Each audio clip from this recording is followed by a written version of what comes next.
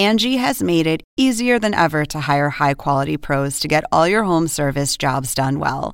Just bring them your project online or with the Angie app, answer a few questions, and Angie will connect you with local pros who match your specific needs. Or book a service instantly at an upfront price. So join the millions of homeowners who use Angie to care for their homes and get your next home service job done well.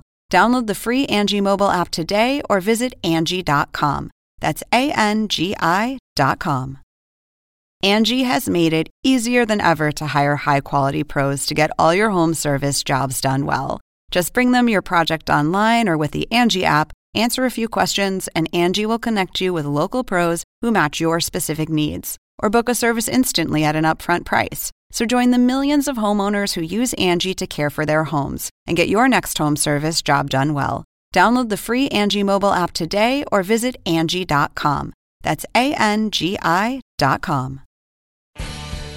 Welcome to an HBO podcast from the HBO Late Night series, Real Time with Bill Maher.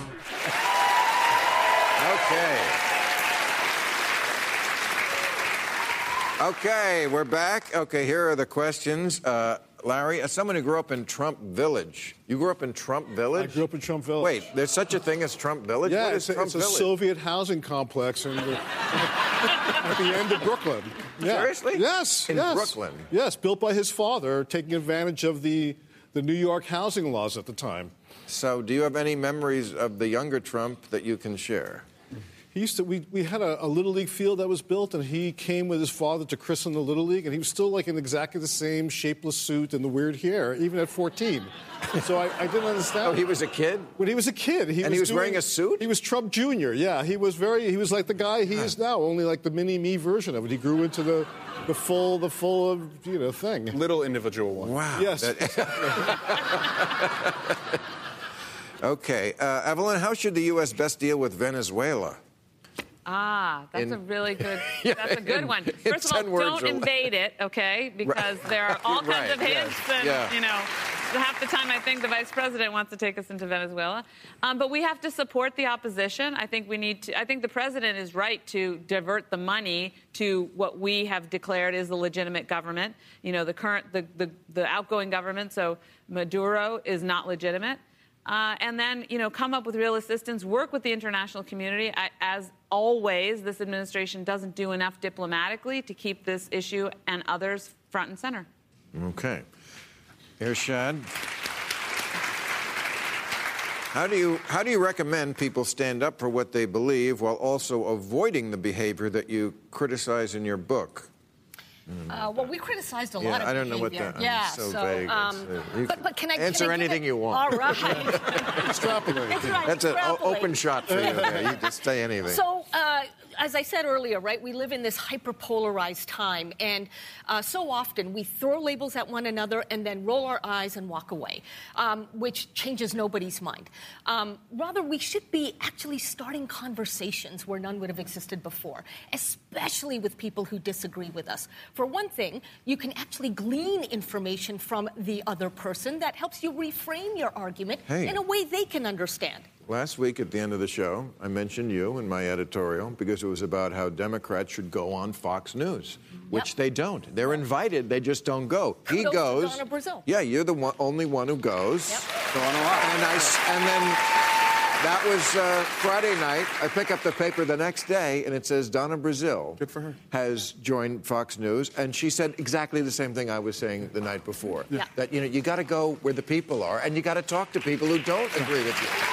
And it's another, sorry to say it, it's another way the Democrats look weak. Talk to people who don't agree with you, but also don't discount how many, and I've seen this, Yeah. a number of people who come up to me and say, I love watching on Fox News, especially women, and they'll say, I'm not a Republican, but my husband makes me watch it. That's all that's on the TV station. Or the bartenders who have that in their bars because the owner wants it. Why would we want to dismiss that? Husband makes me watch Fox News. Yeah. There's a human rights issue we've got to get to. I hear that a lot. Is it all Muslim women? Is that what you're telling me? Is that what you're telling me? But yeah, I have lots of people, conservatives often come up to me. I watch your show. I don't agree with everything you say, but you have conservatives on, and sometimes you express a point of view I agree with, and and funny. Funny makes up for a lot of... They respect you for it. And they respect you for it. What do you think, Congressman, of Devin Nunes' lawsuit against Twitter parody accounts? Oh, my... The one against the cow? I mean, they got their snowflakes on the right, too. Boy, boy, do they have some snowflakes. That cow has more followers than he does now. Right, the cow has more followers. I follow it.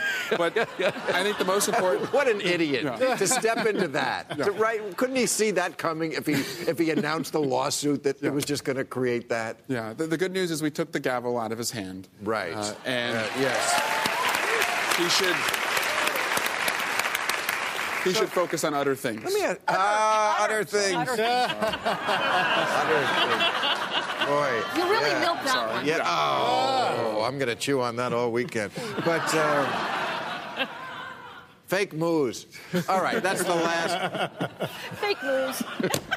I'm not getting involved in this. Don't look at me. That was really But let me good. ask you this. I mean, we hope, some of us, that, if justice really is done, some people will be going to jail right up until the person of number one. What about these people like Devin Nunes, who were just incredible enablers, Lindsey Graham, people like that? What is the appropriate punishment for them when this is all over? Former congressman. Yeah. That's it. But is that all? Is that all? I mean, weren't they also obstructing this as much as they possibly could? I think Nunes has been, obstructing justice. Can we go further than just voting them out of office? He had the shovels out, buried the evidence. We saw that for 2 years. But you know what? Let's just make him a former congressman. Okay. All right. Okay. Definitely not what they would say. Lock him up. Yeah, okay. I'm just hanging people. Just Goes both say. ways, though. And that could be a dangerous precedent that can be used against anybody. All right, Kristen, do you think Republicans will be willing to take action on anything incriminating that may appear in the Mueller report? What are you, high? Or will they continue to protect Trump no matter what?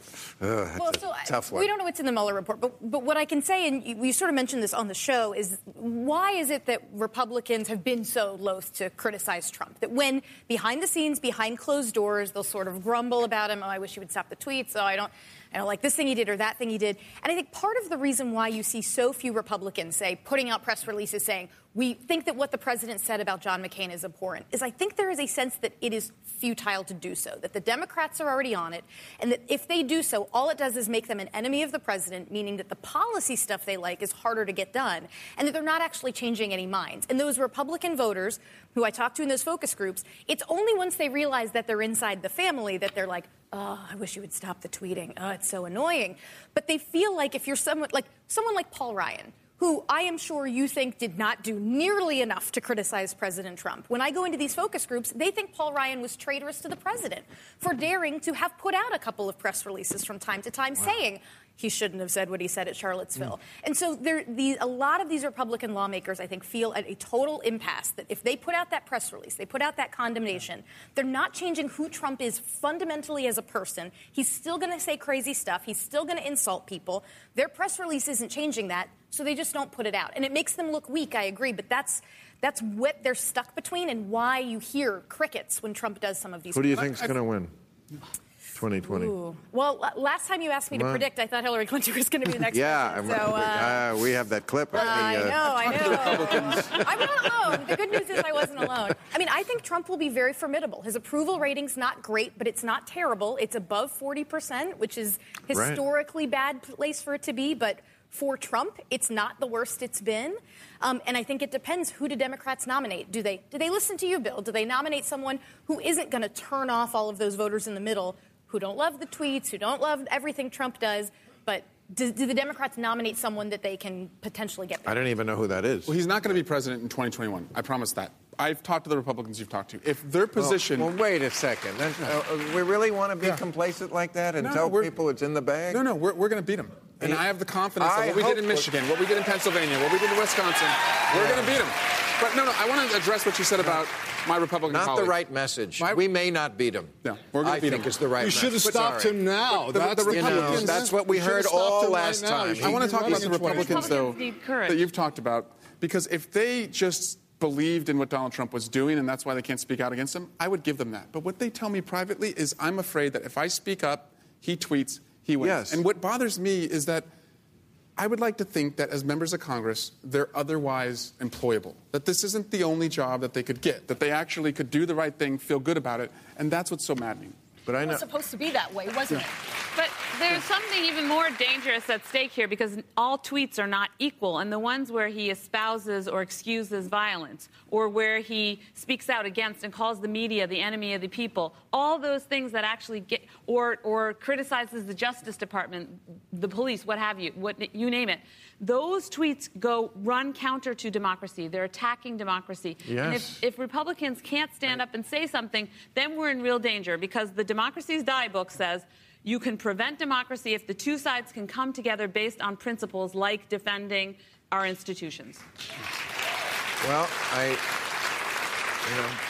I've been saying for over 2 years he's not going to leave, even if he loses. I think you're on my page with that, right? Yeah, absolutely. I agree. And that's what I'm afraid about 2020, because he could lose, as you're saying.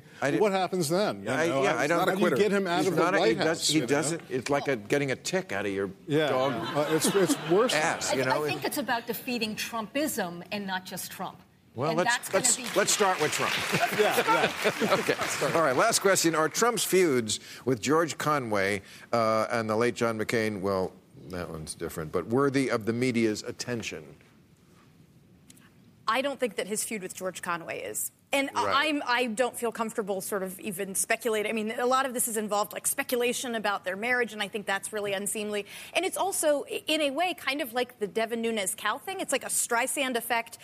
Most people are not following George Conway on Twitter. And so it elevates this when suddenly the president tweets about it, and every news network goes, oh, well, the president tweeted, so now it's news and we can talk about it. How can a marriage like that ever get back on track? I mean, after a week like this, I've never How's the country ever going to get back? I mean, it's a big problem. You know? But how would either they have no sex or the hottest hate sex ever, right? It's one of the two. All right, thank you, everybody. Catch all new episodes of Real Time with Bill Maher every Friday night at 10, or watch him anytime on HBO On Demand. For more information, log on to HBO.com.